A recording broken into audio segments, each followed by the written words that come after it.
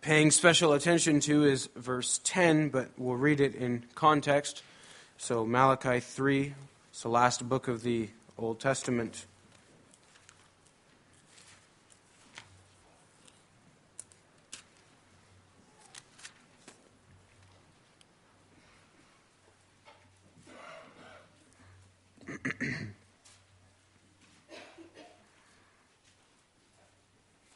Malachi 3, verses 1 through 15. Behold, I send my messenger, and he will prepare the way before me. And the Lord whom you seek will suddenly come to his temple, and the messenger of the covenant in whom you delight, behold, he is coming, says the Lord of hosts. But who can endure the day of his coming, and who can stand when he appears? For he is like a refiner's fire and like fuller's soap. He will sit as a refiner and purifier of silver, and he will purify the sons of Levi and refine them like gold and silver, and they will bring offerings in righteousness to the Lord. Then the offering of Judah and Jerusalem will be pleasing to the Lord, as in the days of old and as in former years. Then I will draw near to you for judgment. I will be a swift witness against the sorcerers, against the adulterers, against those who swear falsely, against those who oppress the hired worker in his wages, the widow and the fatherless, against those who thrust aside the sojourner, and do not fear me, says the Lord of hosts. For I, the Lord, do not change. Therefore you, O children of Jacob, are not consumed. From the days of your fathers you have turned aside from my statutes and have not kept them. Return to me, and I will return to you, says the Lord of hosts. But you say, how shall we return? Will man rob God? Yet you are robbing me. But you say, how have we robbed you? In your tithes and contributions. You are cursed with a curse, for you are robbing me, the whole nation of you. Bring the full tithe into the storehouse, that there may be food in my house, and thereby put me to the test, says the Lord of hosts, if I will not open the windows of heaven for you and pour down for you a blessing until there is no more need. I will rebuke the devourer for you, so that it will not destroy the fruits of your soil, and your vine in the field shall not fail to bear, says the Lord of hosts. Then all nations will call you blessed, for you will be a land of delight, says the Lord of hosts. Your words have been hard against me, says the Lord. But you say, how have we spoken against you? You have said, it is vain to serve God. What is the profit of our keeping his charge, or of walking as in mourning before the Lord of hosts? And now we call the arrogant blessed. Evildoers not only prosper, but they put God to the test, and they escape. So far, the words of the Lord. As mentioned, the text that we'll be focusing on especially is Malachi 3, verse 10, and really half of that verse, the promise that God makes in that verse, is what I hope to focus on. Let's read that verse again then. Malachi 10. And I'll start at the second sentence in that verse, where the Lord says, thereby put me to the test, says the Lord of hosts, if I will not open the windows of heaven for you and pour down for you a blessing until there is no more need. Brothers and sisters in our Lord Jesus Christ, we're standing here on the edge, the threshold of another year in the lives that God has given to us. 2017 now lies behind you. And everything that you have done in the past year and everything that you have been through are all behind you forever. And in a few hours, we'll be entering into another year if God permits. The turn of the year always makes us stop and reflect, and rightly so, and consider what we have made of the time that God has given to us. How have we grown, and what have we accomplished? And most importantly, who have we become over the last year? Have you grown into the person that God has been calling you to be? Have you walked with God and grown with God over the past year? Have you followed His calling to be the person that He's calling you to be? Have you used 2017 to do the things that you know that God has desired for you to do? Have you made the most of the time that God has given you? The turn of the year gives us this opportunity to just stop and think and reflect on these things, and it's good. It's right for us to do so. Perhaps we should even do so more often. But we thank God for these opportunities. So now 2017 is behind us, and we cannot have it back. And 2018 stands before us if Christ should not return tonight. And perhaps some of us even feel unprepared for 2018 to come, because we look back on the last 12 months of our lives and we think we have let those months pass us by. There are opportunities, and this is true for all of us, there are opportunities that we have allowed to slip through our hands. And perhaps we feel there's so much more we could have done with the time that God has given us, and we don't want to make that mistake again in the next year. Well, I want to meditate with you briefly then on God's words in Malachi 3, verse 10. They're very surprising and unusual words, in one sense, from God. To do that, there's a couple of things that I should say right at the beginning to help us see how these words are relevant for us right now at the turn of the year. First, I'm aware that this text does come in a context that is heavy and overcast with clear warnings of judgment. The entire book of Malachi is overcast with warnings of judgment. It certainly wasn't my intention as I started working on this text to deliver a critical or a judgmental sermon at the turn of the year, but that is the context for this text, and we ought to look at that and deal with that. And I've become convinced as I worked on this text over the last week that if we're going to look seriously at God's promise in verse 10, we do have to first face the words of warning that are there in the context. And I trust that that will be good for us. And I hope that we will not be overly discouraged by those warnings, but that we would still take them seriously. Secondly, the focus for this particular text, and indeed the rest of the book of Malachi, is particularly on the financial commitment of God's people in that time. Don't get too thrown off by that. It so happens that already this morning that was a theme that came up in this morning's sermon that wasn't particularly planned. But the financial commitment that it's speaking about here, it serves as a window into the hearts of God's people. And that's what the book of Malachi is ultimately about, the hearts of God's people. So I didn't choose this text because we're facing some kind of budget shortfall or anything like that, nor do I particularly intend to focus on finances as such. But my desire for tonight is to meditate on these verses in light of the larger question of what does it mean to commit and devote our entire lives, all of our lives, to God's service. Because the same promise that's laid out here in verse 10 with respect to financial commitments, it applies just as much to every other area and commitment of our lives. And the blessings that are promised here are not specifically and limited only to financial blessings, but every spiritual blessing.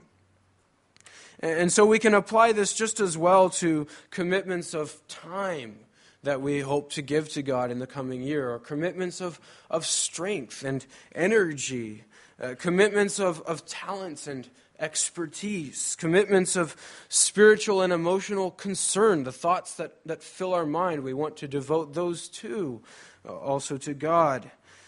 All of these can be considered sort of resources at our disposal that God asks us and invites us to give to Him.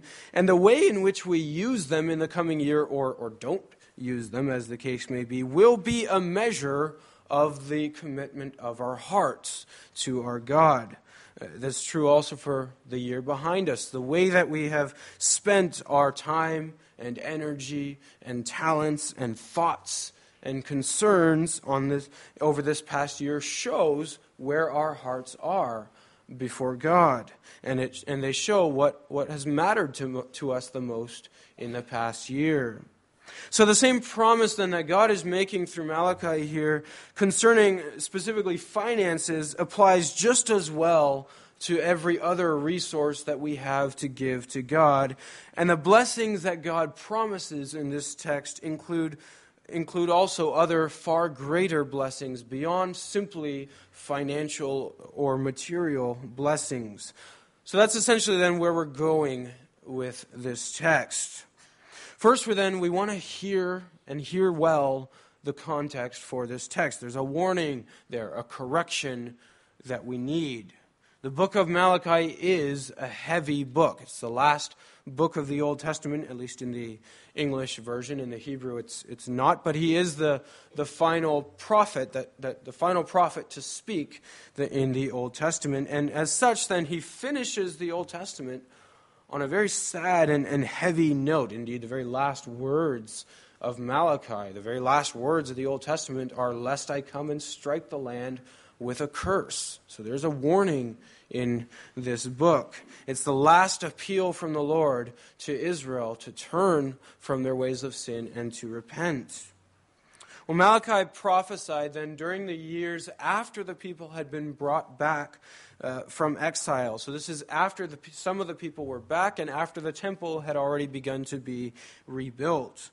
On the one hand, it was a very joyous occasion for many of God's people to finally be back in the land and to see Jerusalem finally being rebuilt. But on the other hand, the land of Israel and the villages within Israel were not at all experiencing God's blessing. They were far from prospering. And the people of Israel, after so many years, were beginning to question the goodness of God. Finally, he had brought them back. That was good. But here they are, and the land is not prospering, and they felt like they were serving God. So where was God's blessing that he had promised? Finally, they're doing what the prophets had said, serving God alone. And yet, where's the blessing? Well, the message that God brought to Israel through Malachi was very simple. It was, take a good hard look at your lives, O people of Israel, and at this so-called service. Are you indeed honoring me as you say you are? Now, there's two ways to receive that message, the message from Malachi. One way, the wrong way, is to conclude that it's simply never enough with God. You can go back, you can serve him, you can do what the prophets called you to do, but no matter how hard you try, God's never going to be satisfied with your service. And that's basically how the Israelites were responding in that time. That is not the point at all of the book of Malachi. It wasn't simply a message of do more, try harder, and maybe God will bless you. That wasn't the message at all. Rather, God's message through Malachi was, right from the very beginning, you see this in the first words of chapter 1, I love you. I'm your Father. I want to bless you, but you are not being faithful as you say you are.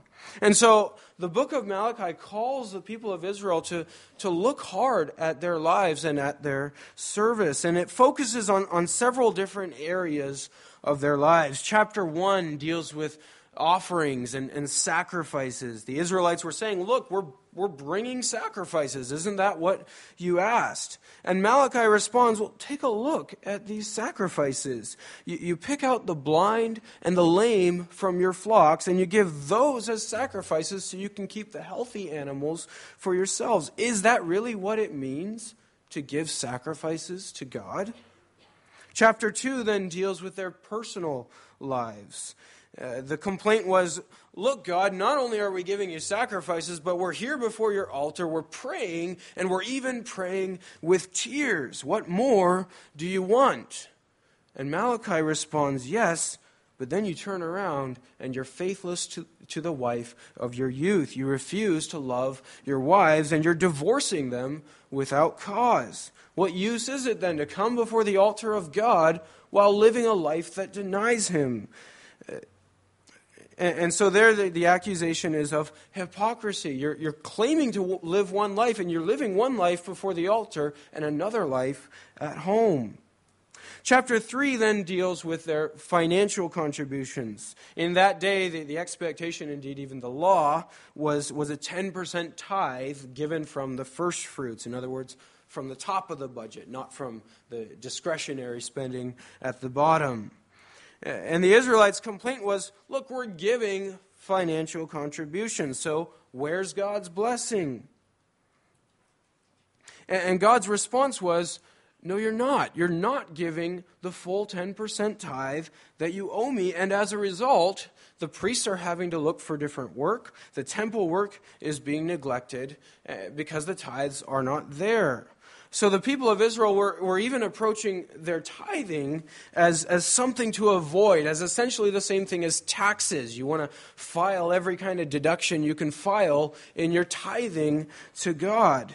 And yet they still felt like they were giving, and so God owed them His blessing. And here too, the focus is on the heart. God says, is that really what you call faithful, generous giving? Giving as little as you possibly can to God. Is that what God requires of you when He asks you to give? And so in all of these areas, in the sacrifices and offerings, in their prayers, and also in their financial contributions, the focus throughout Malachi is on the hearts of God's people. The way that we give, the way that we live, and the way that we serve all show the condition of our hearts, whether they are hearts that are near to God and committed to God, or in love with something else. So in all these areas, then the book of Malachi is a call from God to the people of Israel to take a good hard look at their lives and at their service and their worship, and to consider whether the apparent breakdown in their relationship with God was really God's fault or their own. Well, I said earlier, if we're going to receive the promise in verse 10, we first need to deal honestly with the context of the rest of the book, the warning that is given here. And it's a hard thing to do, but it's a good thing to do at the turn of the year. There certainly are applications for us. It's very easy to fall into the same sort of thinking as the people of Israel had fallen into, to ask, what can we give as a minimum to God in order to have the rest for ourselves? Not just in terms of finances, but in terms of time and energy and strength and the thoughts and preoccupations of our mind. It's very easy also then to mistake God's rebuke as essentially saying, you need to do more, you need to try harder. And that's also not the point of Malachi.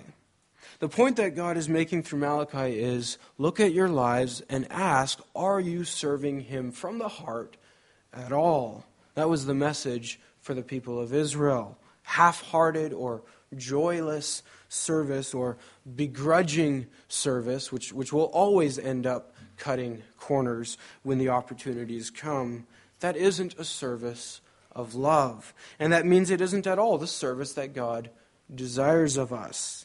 And hypocritical service, as you see in chapter 2, serving God in the temple and then refusing to love our wives or our families at home, that certainly is not the service that God requires of us. All of us, of course, should take the time at the turn of the year to look back on the year behind us. Certainly there are sins, there are areas that could be worked on. And so it's right and appropriate for us to be honest with where our faith and our service is at. Each of us will have to search our own hearts on that question. What is our prayer life like? Are we giving to God, so to speak, the leftovers of our time and energy when it comes to, say, Bible reading, allowing His Word to sanctify our lives, or prayer, or to visiting and encouraging and comforting one another? And of course, it's not about the hours and minutes as such, but at the same time, if a heart for God is alive and active, there will be a substantial amount of minutes and hours given to His service and given to personal devotion with Him. So that's the context and the warning that is there in Malachi 3. That then brings us to the promise that is here in verse 10. And I hope this will be our focus also as we look ahead to the next year. Let me say first, this is the only place in Scripture anywhere where God calls someone to put him to the test. Everywhere else, that phrase refers to something sinful. For example, Deuteronomy 6, verse 16, "You shall not put the Lord your God to the test, as you tested him at Massah." There it referred to the Israelites in the wilderness who complained and constantly, no matter what God had done for them, were always complaining. And so there it refers to testing God's patience, seeing what God can put up with. It's an evil sort of testing. In fact, this phrase is used in the same sense only a few verses later, where it says, "Evildoers not only prosper, but they put God to the test and escape." So Malachi is certainly aware of that negative sense of this phrase. You think also of Jesus when he was in the wilderness for 40 days being tempted by Satan, and Satan suggested that Jesus throw himself off of a cliff to see if God would send his angels to protect him from hurting himself. And Jesus quoted the same verse and said, "It is written, you shall not put the Lord your God to the test." But here in verse 10, God actually calls his people to put him to the test. Malachi 3, verse 10, "Thereby put me to the test, says the Lord of hosts, if I will not open the windows of heaven for you and pour down for you a blessing until there is no more need." So here, amazingly, God actually invites us to put him to the test. Well, obviously, putting God to the test then means different things in different places. In the instances I quoted from Deuteronomy, it was a testing of God's patience. When Satan also tempted the Lord Jesus, and Jesus said, "You shall not put the Lord your God to the test," there it was imposing upon God tests which God had neither commanded nor sanctioned, holding him accountable to promises he had never made. And so there too, it's testing God in an evil way. But here, we're dealing with a promise from God that God has made, and God allows us to put him to the test with respect to promises that he has made. God had promised, already way back in Deuteronomy, to bless his people if they would give him their first fruits. And apparently it's a promise that God's people in Malachi's time had simply not yet believed. They didn't trust God to keep his end of that promise. And I dare say it's a promise that many of us today are also often hesitant to believe. Now, I want to take this beyond, as I mentioned earlier, beyond just the application to financial giving, also because we looked at that this morning. But the same principle then applies to every sort of sacrificial giving. And God's blessing here also is not only financial, but refers to every good blessing from heaven. And you can see this even already back in Deuteronomy 28.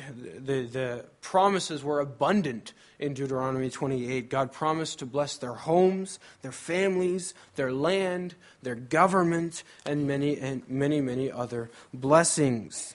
Nor is this just an Old Testament reality. Sometimes we make that excuse that we don't have to take God at his word in Malachi 3 with this promise, because that was an Old Testament promise. But the same promises are made in the New Testament. You look at Luke 6, verse 38, the words of the Lord Jesus. He says, "Give, and it will be given to you, with good measure, pressed down, shaken together, running over, it will be put into your lap. For with the measure you use, it will be measured back to you." That's Luke 6:38. In fact, we saw the very same thing this morning with the words of the Apostle Paul in Philippians 4. He made the promise, God will supply your every need according to his riches and glory in Christ Jesus. And we've seen this. All of us have seen this. Yes, of course, sometimes we can give and for a time seem to take a hit.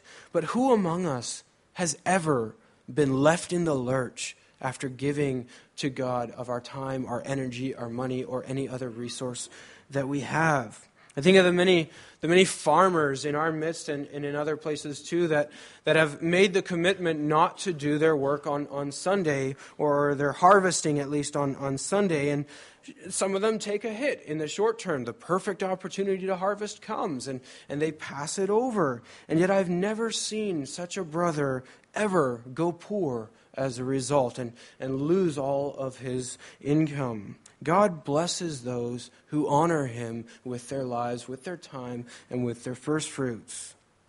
And so as we look ahead into 2018, let's take this past just the question of finances and consider all of the resources and opportunities that God has given us. Remember, this is a book ultimately about the hearts of God's people. And so the promise stands before us and applies just as much to us as it did to the people of Malachi's time. God desires our whole hearts and our whole lives, and He promises that if we give our lives to Him, He will not let us be sold short. As we look back into the last year, we should take the time to search our hearts on where our faith and our service has been. Are there areas in our lives where we have been giving God the leftovers? But as we look ahead, brothers and sisters, take this promise from God to heart. He is making this promise sincerely, and He makes it also for us. He invites us to test Him. There is nothing that He calls us to give which He does not promise to fill us afterwards with His blessing far beyond whatever we may have given Him. There is no biblically honored commitment or sacrifice that you can make that God does not promise to repay with blessing far and above what you have given Him. All of us have ways in which God is calling us and has been calling us for perhaps some time towards greater love and service in the church. In some areas, perhaps we've finally begun that growth over the past year. And in other areas, maybe we find we're still right where we were a year ago. And one of the reasons that we hesitate to begin that growth is because for many of us, we know it's going to be costly. It's going to cost us, and it will. And so perhaps God has been calling you towards greater service of love within this congregation. If so, you know it will cost you. It will. It will cost you time. It will cost you energy. Perhaps God has been calling some of us to a more open and honest and meaningful discipling of our children. That too will cost us, and not only in terms of time and strength, but also in terms of our pride, for many of us, having to lay down our pride and admit our failures and weaknesses before our children. Perhaps God is calling some of you to a more meaningful commitment towards your neighbors or your coworkers. This too will cost you.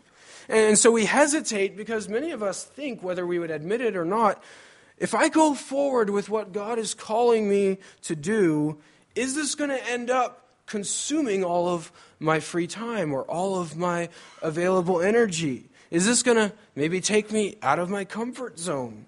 Is this going to set me down a path of sacrifice and service to God that is ultimately going to leave me empty-handed, where God's not going to take care of me at the end of the day? And what these questions boil down to then is God going to betray me? Is God going to sell me short? Is He going to demand of me everything that I have, and then once I've given it all to Him, is He going to leave me with nothing? Is He going to leave me empty-handed? Here's where God calls us and invites us to test Him. He says, "Test me, see if I will not open the windows of heaven and fill you with every blessing." The promise that God makes here in Malachi 3, where he calls us to test him, is a promise that applies with respect, as I've said, to every commitment we can possibly give. Give to God, and he will not leave you empty-handed. So hear it again then. There is no biblically honored commitment or sacrifice you can make that God does not promise to shower you afterward with his blessing. And each of us will have to search our own hearts and examine our own lives and consider God's calling to each of us individually. How might God be calling us to re-examine or renew our commitment to him in the coming year? For many of us, it will be making the time, for the first time perhaps ever, for personal prayer and Bible reading to become a meaningful part of our lives. For some of us men, as husbands and fathers, it will be in taking the initiative to lead our family spiritually, because we know it's going to involve becoming vulnerable to a certain degree before God's Word. To lead your family in the gospel, you have to stand under the gospel, and that can put us in a vulnerable position. Many men don't feel ready to do that, and we wonder, will God just leave me embarrassed or ashamed? For many of us, it will be in reaching out to others within the church who we know, we've known for a long time, have been needing attention and care and love, but we've been either afraid or just plain unwilling to do that, to make that commitment. And for many of us still, it will be in taking the initiative to build meaningful relationships with our coworkers or our colleagues or our neighbors, which also involve a commitment of time and energy and often also a degree of personal vulnerability, standing under the gospel ourselves, acknowledging that our neighbors will discover that we're not perfect Christians. That's all part and parcel of being involved in their lives. In all of the ways then in which God is calling us biblically to re-examine or renew our commitment, we can sometimes be afraid then that if we just embrace the kind of sacrifice and service that God is calling us to, that it might end up consuming all of our time and energy and leave us with nothing left, and as a result, steal our happiness and our joy. And after all, we can point to examples. Look at the Apostle Paul. He gave everything that he had to God, and he ended up in jail. For all we know, he probably ended up killed for it. Is that the life that we want? Or indeed, look at the Lord Jesus' life. He followed God in obedience, and look what happened to him. Is that really the kind of life that we want? We look at these examples and we can ask, doesn't God sell his people short?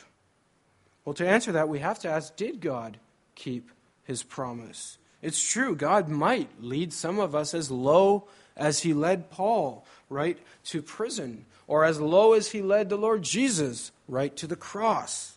I can't promise that God won't do that for you. But we have to ask, did God keep his promise? Did God fill Paul's life with every spiritual blessing? Did God fill the Lord Jesus' life with every spiritual blessing? Was it a life of joy? Well, that's an easy question to answer. Even a quick reading of Paul's letter, as we've read through Philippians over the last year, show that it was a life of abundant, overflowing, exultant joy and unbreakable joy. In fact, you can look at the life of the Lord Jesus himself, all the suffering that he endured for us, and yet Hebrews tells us, we sang it also this morning, he did all of that for the joy that was set before him. God did keep his promise. Well, here's the challenge then to us. God is after your hearts in 2018 and after your whole lives, just as God was after the hearts and lives of God's people in Malachi's time. And giving him our hearts will mean giving generously and joyously of ourselves in every measure. Financial, also in terms of our time, our energy, our concerns, our preoccupations, our talents, all that we give to him. God requires this. He calls us to give these things, but even more, he promises to shower our lives, even as we give to him, with far, far greater blessing than we could ever give to him of our earthly resources. What he ultimately promises to give us is not only the earthly sustenance that we will need, the strength, the time, the energy, the joy that we will need to keep on laying down our lives, but above everything else, himself. And in eternity, the joy, the glory of having his fellowship and love forever. The gospel-centered life that the Lord is calling all of us to, and that I pray we would wholeheartedly embrace in the coming year. It is certainly a life that will involve sacrifice and suffering. There's no way around the Christian life that doesn't, or there's no way through the Christian life that doesn't involve sacrifice and suffering. But it's also a life that is deeply rooted and overflowing with joy. And at the heart of that joy is the nearness and presence of God himself, who gives himself to us as we give ourselves to him. Think of Psalm 37, verse 4, another invitation from God that comes with a promise. Psalm 37, verse 4, delight yourself in the Lord, and he will give you the desires of your heart. And we need to recognize, of course, if we are delighting ourselves in the Lord, he himself is the desire of our heart that he promises to give us.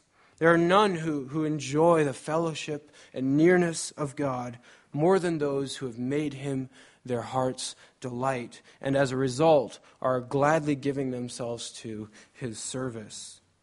And here's the thing. As 2017 gives way to 2018, it's another reminder that at the end of the day, we don't get to keep any of our money, time, energy, resources, strength, or any other resource we have. As another year is gone, we will never get it back. And it's another reminder that those resources are dwindling away whether we want them to or not. There's a big hole in the bottom of our wallets, so to speak, that through which all of our resources, all that we have here on earth is spilling away, and that hole is called time. It is taking our lives away. It's a very brief span of time that we have here on earth, and the turn of the year is another reminder of that. And for some of us, that time is even coming to an end very soon. So as God invites us then to put him to the test as we give our lives to him, he's not calling us to give things or resources that we otherwise would be able to keep, but things that we will inevitably lose either way. God is calling us to give what we cannot keep to his service, and promising to give us in return that which we cannot ever lose. It's what the missionary Jim Elliot, a missionary in Ecuador, he said this before he died on a beach while preaching to native tribes in Ecuador. And as he left the ship to that mission field to serve as a missionary there, he wrote that many might regard his choice to give up all that he had to go be a missionary. Many might regard that as a foolish decision, but he said, he is no fool who gives what he cannot keep to gain what he cannot lose. And that's the call for us also here from Malachi 3.